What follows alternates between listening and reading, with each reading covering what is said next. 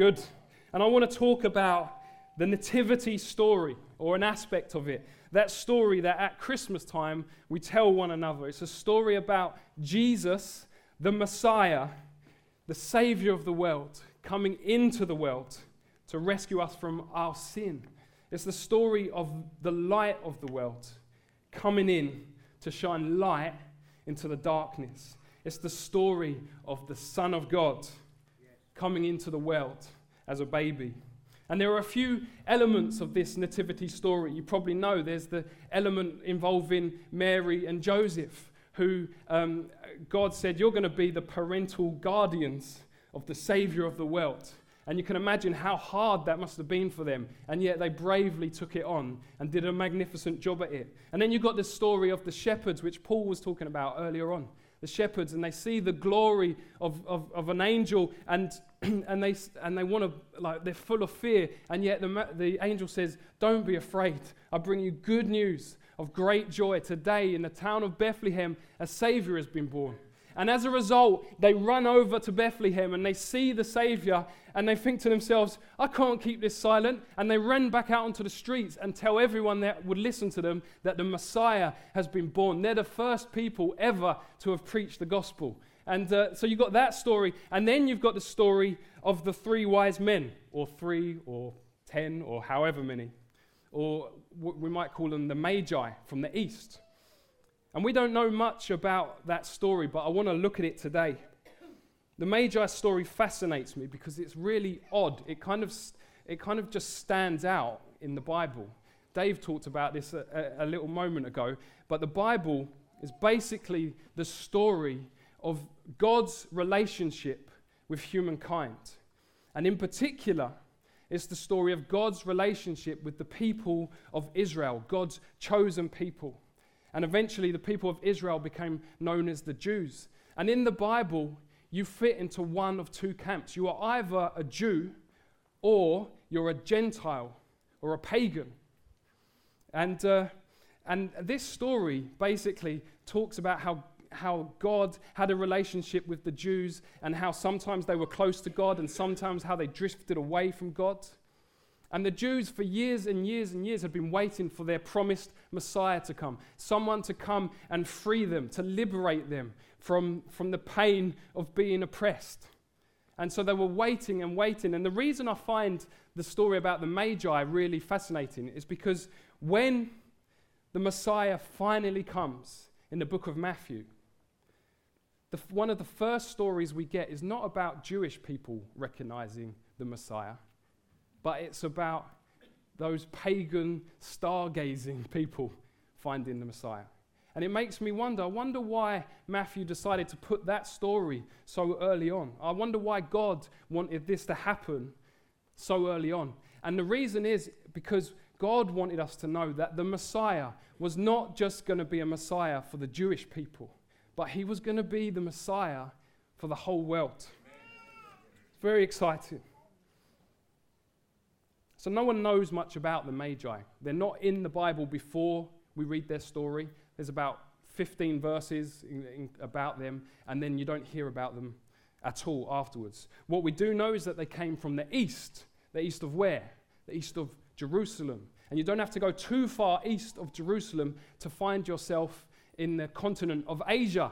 Has anyone here, put your hand up if you're from the continent of Asia? We've got a few. I just want to say this. You found the Messiah before Europe. You did. Yeah. Often people look at Christianity and they think it's a kind of Anglican American religion.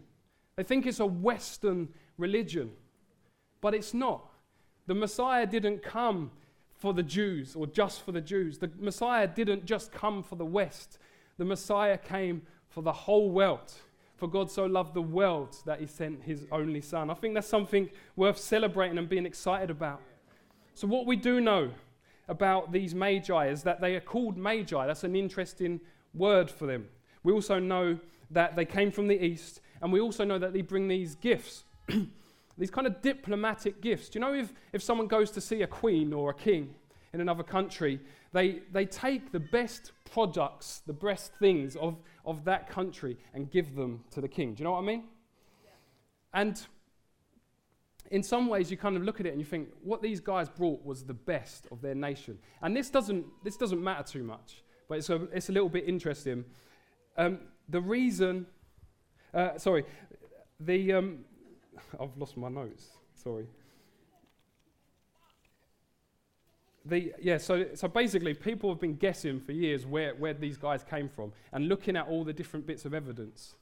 People think, well, they probably either came from Persia or Arabia, just because of all the different things that they brought. And so it's not actually that important, but I thought it just helps us as we kind of start thinking about this story. And so I want to start the story. And where's the best place to start a story? From the very beginning. So before the star comes, I want you to imagine this. I want you to imagine a group of caravans or maybe camels, people just going around around the different places, different countries. And these people, they love the night time, and they love the night because as they look up in the stars, they love just to spend time gazing on them and trying to work out the questions of the universe as they look at them. And they also use these stars to navigate from one place to another. And so they love the evenings. And I want you to imagine as they looked up at those skies, and there's no light pollution or fog. It's all just, they can see it all, the glory, the wonder of these space. You wouldn't be surprised if every now and then they ask themselves, I wonder where all this comes from. I wonder if there's anyone out there. I wonder if there's somebody who's kind of come up with this whole idea. You can imagine them looking up there in the skies and just thinking, man alive, I've seen some amazing bits of art in my life. I've seen beautiful pictures. I've seen wonderful sculptures. But I've never seen anything as glorious as this. I've heard music that's moved my soul. But man, when I look at this, it's like it speaks to the bottom of my heart. It's just glorious. You can imagine them asking, where has all this come from? And of course today, we know so much more than they did because of technology.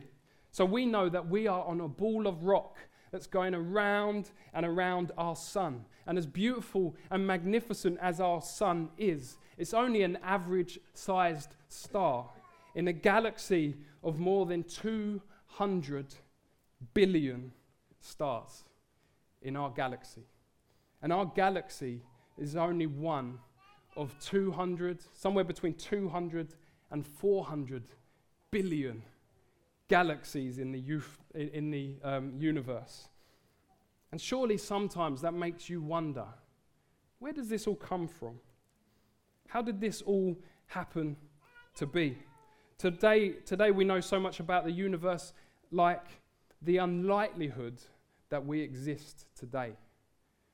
The balance of the universe is so finely tuned that if we were a little bit close to the sun or a little bit further away, there wouldn't be life as we know it. And so we can ask the question, how does that happen? Now, all the latest sciences like physics, astrophysics, cosmology, all the experts in those fields would say the odds of us being here alive today are negligible. It's so unlikely. And so we turn to a mathematician and we'll say to them, well, tell us, what are the odds of us being alive today? And here's their answer. This is John Lennox. He says, the odds of there being a universe in which life can be created or sustained is 1 in 10 to the power of 59. There's no gasps, so I thought I would try and demonstrate it for you. That's why we've got this here. Now, I used to be very good at darts, and I had a nickname. It was Tetley. That was my darts name. But but I've given up for now. So I thought, in order to demonstrate what this means, I would invite the best person I know at darts. And so I want you to give a round of applause to Mr. Peter Samuel. Woo!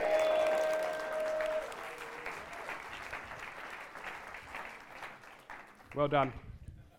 Right, Peter Samuel, are you good at darts? Yeah, I'm pretty good. You're pretty good. I'm better than Dad's anyway. Oh, okay. Okay. So, okay, normally if you know darts, you're about 6 foot away with not we've not measured that, okay? Be careful of the instruments, please. Do you think you'll be able to hit it from there without hitting any of the instruments? I think so. Is that all right? Okay. Practice first or just straight away? Can he get a practice? Give him practice. One practice. Go on, here we go. Just the board. Okay, right. That's enough practice. Okay, right. So 20, the number 20 is at the top here, okay? What do you think the odds are of Peter Sam hitting number 20 in 3 shots? Who reckons he can do it? Okay, do you reckon you can do it? Okay, all right. Let's give him a go. Wait. There's a lot of people watching you. My legs are a bit So right. Here we go. He normally plays in his front room. Oh. Should have said the bullseye. Oh. Okay, right. We'll do another challenge, okay? He didn't quite get that. This is slightly more risky. What would happen if I doubled the distance you had to throw? What, down there? Yeah. I don't know, some instruments might get... Right. I'll stand here. You ready? Go on, give it a go. Down you go. No, down there. What do you reckon? Is he going to hit the board? Go on him. Oh. Way! Go on, one more. Wow. Give him a round of applause. That's good, that's it. Thank you. He's come out of my bed for that. Well done. Okay, let me read this to you. If Peter Samuel took a dart and aimed it at a target 1 inch wide, but that target was 20,000 million light years away, the chances of him hitting that target are 1 in 10 to the power of 59. The odds of there being a universe in which life is possible, 1 in 10 to the power of 59. Now, this doesn't prove that there is a God, but surely it makes you ask the question, are we really going to trust those odds? Or could there be something behind all of this? You see, the scientific conclusion that a lot of people come to, the so-called rational conclusions of Hawkins and Dawkins and Hitchens and anyone that sounds like that, is that we just got lucky. But I just think, man, is that really that rational? I've been at the pub a lot, so I've got a dart. I've had darts, and now I've got some cards. I want you to imagine, just for a moment, we're playing poker. I don't play poker, I promise. We're playing poker, and I deal every time. And every time I deal, I get brilliant cards. I get an ace every time. And every time I deal, you get a rubbish card. And I get a good card, and you get a rubbish card. And I get a good card, and you get a rubbish card. The first time that happens, you might think, Chris, you got lucky there. But if it happened again and again and again, you'd start thinking, you've been fixing this, haven't you, Chris? That's the logical, that's the rational explanation of what's happened. And so I can't prove that God exists, but the more science and technology reveals to us the things of God and reveals to us the universe, the more I'm inclined to say there must be a designer behind it. There must be something behind this. I don't like the odds. I prefer the idea that actually God's been doing something. And so I want you to imagine, I haven't really talked about the story yet, anyway. I want you to imagine they're looking up in the sky and suddenly they see a star that they have never seen before. And when they see that star, for some reason, they think, oh, well, there's the star of the King of the Jews. So, being wise men, they get up and they go to Jerusalem, the capital city, the Jewish capital city, to see the new baby. And when I think about that, I often ask myself, I wonder why the Magi looked at that star and, they're just stargazers, pagans from another nation. Why did they look at that star and think, well, that's the star of the King of the Jews? What made them think that? And actually, I think what's happened in there is that God, by his grace, has spoken to them. He has revealed something to them in a way that they would understand. See, I think God knew that a star would be something that would grab their attention so that he could lead them to Christ. And you know, in this room there are scores of Christians.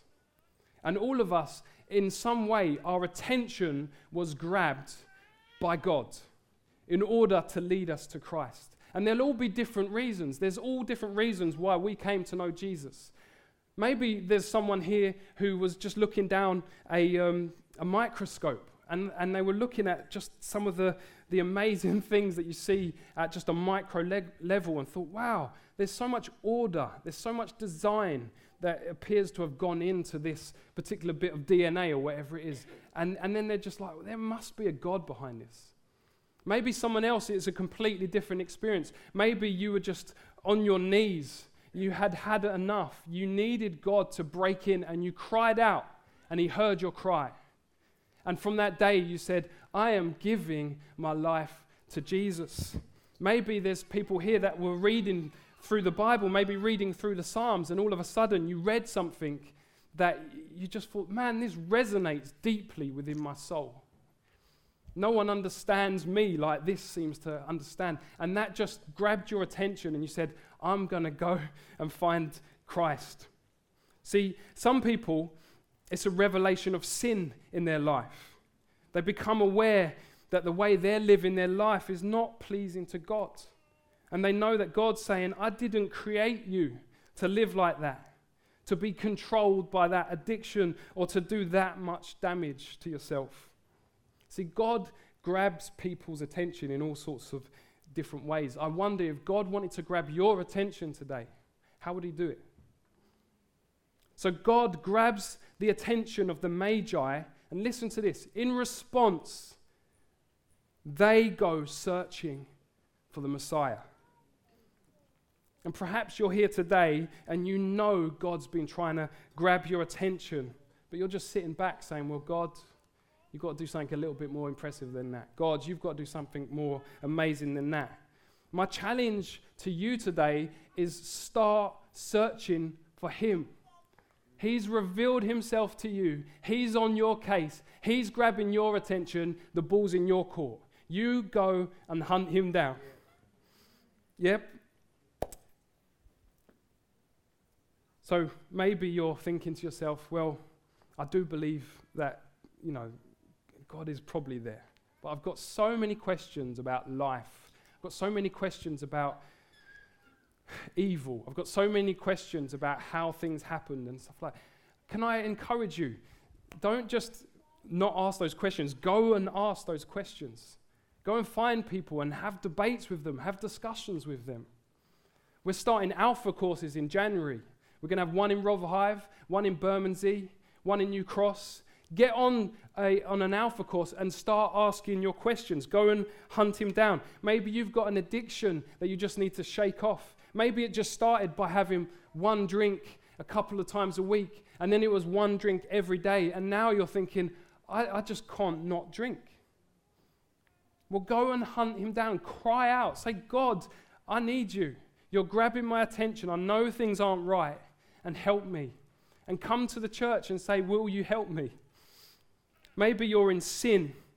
There's sin in your life and you know that you're not doing what God wants you to do. Can I say, just confess your sin. He's so good.